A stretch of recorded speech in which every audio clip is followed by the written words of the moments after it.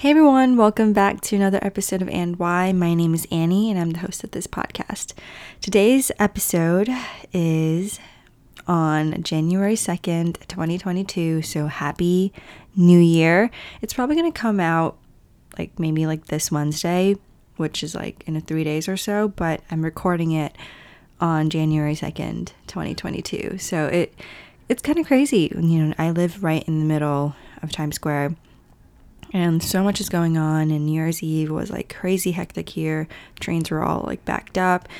I don't take it for granted, but it does have its, cons. Moments I'm gosh, why did I choose Times Square to live in out of all the places in New York? But I'm here today with a little glass of wine, and I just wanted to kind of start fresh with this podcast because I had a lot of time to reflect during December, during Christmas time, where kind of everyone was just taking a break. It was kind of this mental vacation.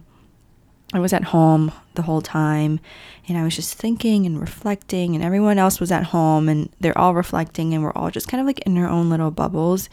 We're in our COVID bubble, but I think during December I was in this Annie bubble. It was just my bubble.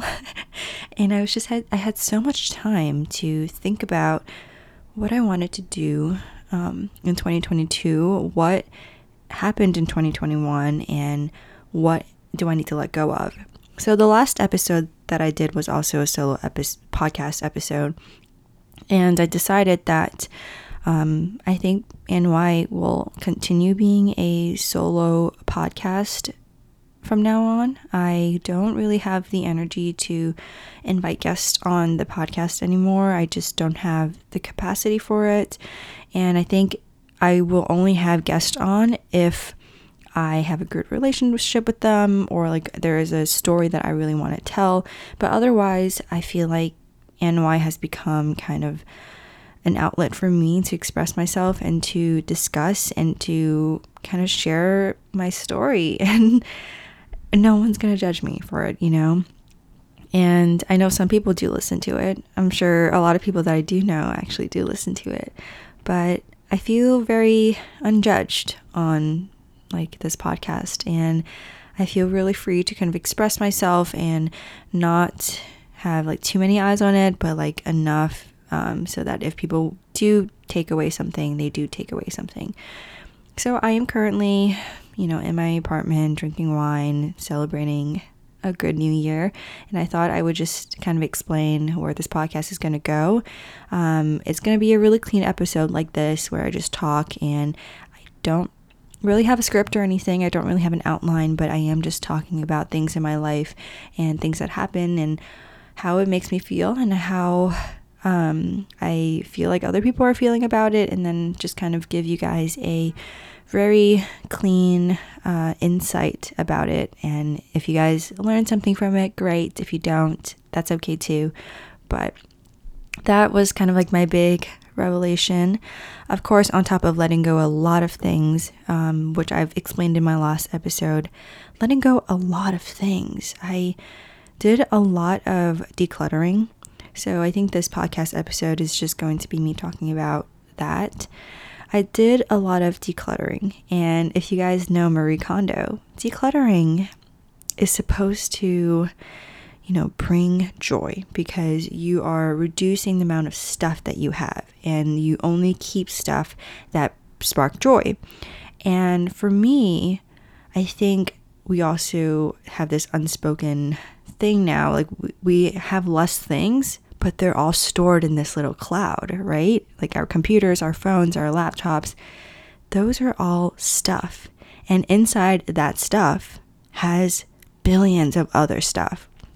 I have 6,000 images. I have so many Instagram posts, or I have so many social media pages going on. I have 300 tabs open at once. I'm exaggerating, of course, but it's those things also need to be decluttered. I am that type of person who keeps lots of, I feel mental and digital spaces or spaces and stuff that I don't need to hold on to anymore. But I keep holding on to it because why not?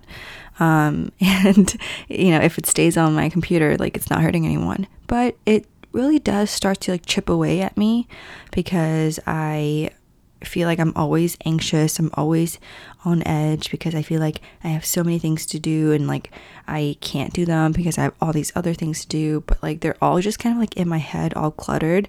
So decluttering your digital space is just as important as your physical space, and how they both kind of are interconnected with your mental space, and that would definitely lead to more joy and I guess peace in life. Because for example, I guess the biggest thing that I did over the last 2 weeks, especially during the winter break, which was December, the last 2 weeks of December, I had a lot of time to really look at the goals in my life. I am a big planner, so I plan the things I want to happen in my life. I know, like, what, like, I have a dream, like, of XYZ, and then I want to do another XYZ, and then I have this, like, super long list of, like, things I want to do, hobbies I want to try, and then I look at it and then I get overwhelmed because I'm like, I'm never going to get this all done before I die. But then when I really, really think about it, if I really wanted to do XYZ, I would have done it by now. And so many of the things that I've listed, I've already tried. But the reason why I didn't keep going with it was definitely because I wasn't passionate about it. Like, I feel like I had a really honest discussion with myself, because I was like, Annie, you ain't never gonna do these things, like, I had to, like, really let go of those things. And that was what that 2 week was really pivotal for. I had so much time to just, like, isolate myself in this Annie world and, like, figure out what I really wanted in my life, what made me really happy, what do I actually want to do in my life. And that was a really hard discussion, because when you have so many choices, and social media gives you lots of choices about how your life should look like, you start to see all those options and you get overwhelmed, and I had to really sit down with myself and, like, yes, you have all these options, but which one is the best option for you? So I had to really cut down my goal list almost by like 3/4. Like, I had to cut 3/4 out, like, my hobbies, my goals, and I had to be really, really harsh on myself on the fact that these are the things that I really want to focus on, and these are the things that I really want, my heart is set on, and I'm going to try to get this done in my life. And then I would have a lot more time to do it, because I'm not distracted by 200 other hobbies or 300 different kind of, like, bucket list stuff, which I think really, really helped me. Like, digital minimalism has really helped me live a more, I feel like, peaceful life. And I have a really good relationship with myself now because of it, because I'm not under this, like, immense amount of pressure, and I'm not being hard on myself to be perfect. And then I'm living this life on my terms. Like, I feel like I have a much better control over I guess my day-to-day life, because it's not cluttered by all this distraction, all this noise that I'm giving myself, and I can't really hold anyone accountable except myself, So that's the big takeaway that I wanted to share.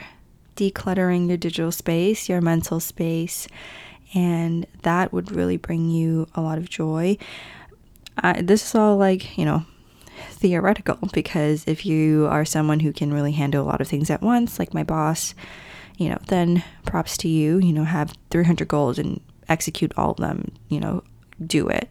But for me, I was having a really hard time because I was kind of stuck, I was stuck doing my job and then realizing that I don't really have as much time and energy that I thought I had to do all the things that I've wanted to do. But then when I really think about all the things I wanted to do, like, do I actually want to do them? Probably not. I'm probably just inspired or influenced, or in some ways convinced myself that I need to do XYZ in my life to be happy, but I really don't. All I really need is my family, my friends, my cat, and food, water, and shelter, and like literally that's it. And it's a really good conclusion to come to at the end of 2021. And it made me feel really happy. I felt very at peace, and I feel like I'm going to go into 2022 in the same, with a really clean slate. And it's so weird and cliche because New Year's is like every other day. Like it's not like a transformative day where your life is literally cleaned. It's all psychological, of course, but for me it was like, wow, I'm really wiping this slate clean. I'm really thinking going into 2022 with a completely different version of me, and a better version of me at that, and I'm really content with that. So anyways, I hope you guys enjoyed this episode.